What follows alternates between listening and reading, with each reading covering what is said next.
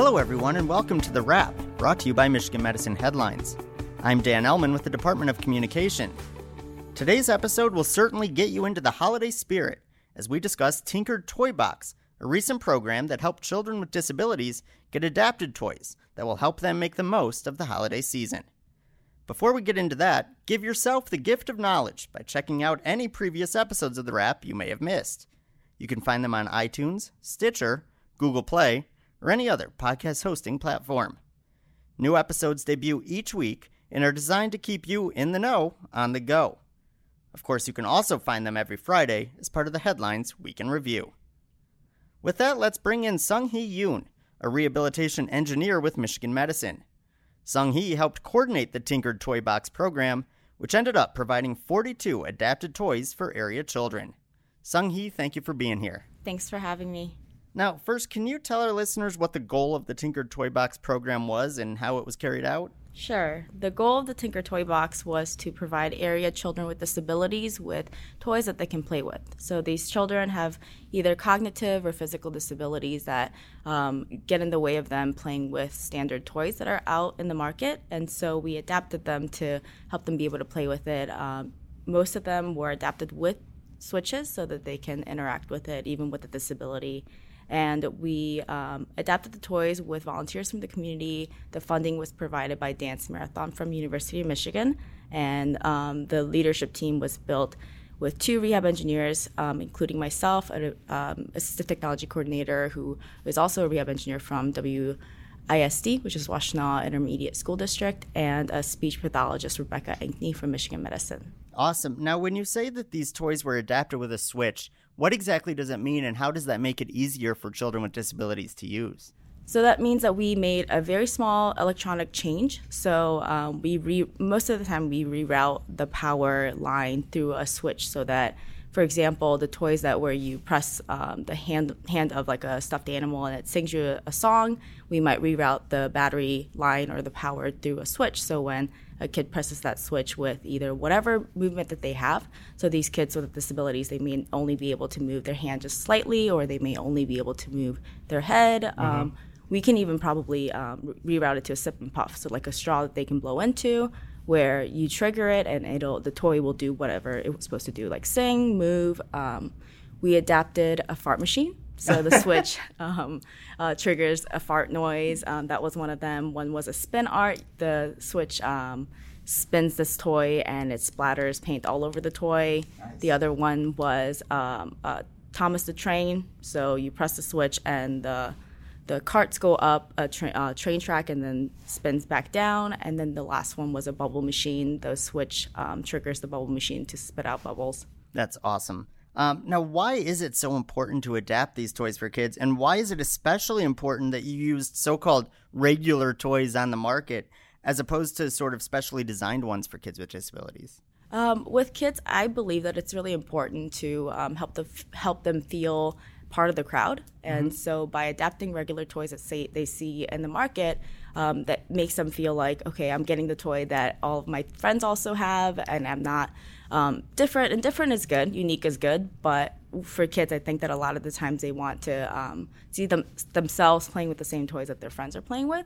And on top of that, a lot of the specialty toys are really expensive. Gotcha. So if we adapt toys that are $10, $15 off the market or $20 off the market, with a small change that costs probably $4 or $5, the kids are able to play with toys that their friends play with. But if you buy a specialty toy, it might run you like $100, $200. Right. I think one of the really cool things that was mentioned in the story is you guys actually kept all the original packaging, right, and repackaged these toys so that the kids almost don't even know that they had been adapted for them. Right. So in the same line as it's important to give the kids a regular, quote-unquote, regular toys, we wanted them to feel like it's a new thing that they're receiving.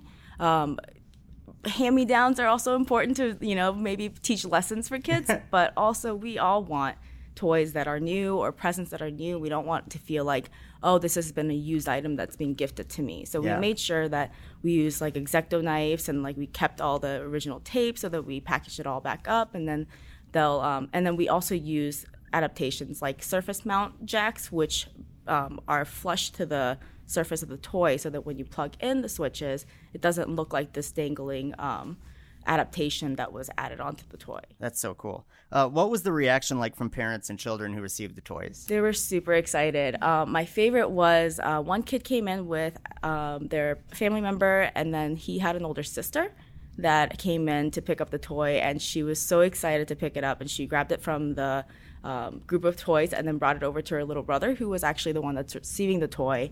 And I think that I sent you a photo of that. And the little girl, she was so excited to show it off and like showed him how to play with it.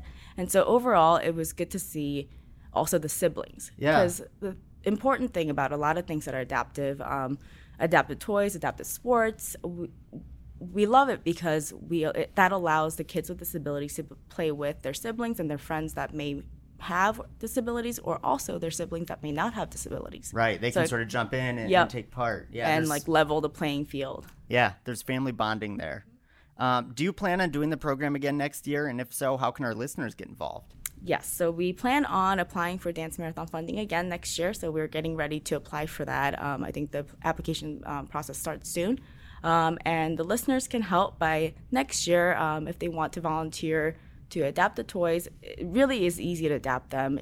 We will, during the Tinker Build Day, we will teach you how to solder. But even if you have no experience, it's just a simple, usually like 1 point where you have to solder, but there's extensive instructions that we give, and you don't need any prior experience to be able to do them. So if you want to volunteer to adapt the toys, you can definitely do that. But this past year, we ended up getting all of our toys donated, so none of our Dance Marathon funding actually went to the toys themselves. Okay. We created an Amazon wish list that listeners can also participate in. So community members, our colleagues, our friends and families, they all participated in donating the toys. So that's the easiest way for you to help us and volunteer. And the toys ran from anywhere from $8 to, I think, the most was $24. So it's not too expensive. Yeah, that's awesome. And you can get more information about Tinker Toy Box, how you can, participate at mmheadlines.org. That's mmheadlines.org. While you're there, check out other featured stories from this past week. For instance, employees were asked to send in their unique holiday traditions.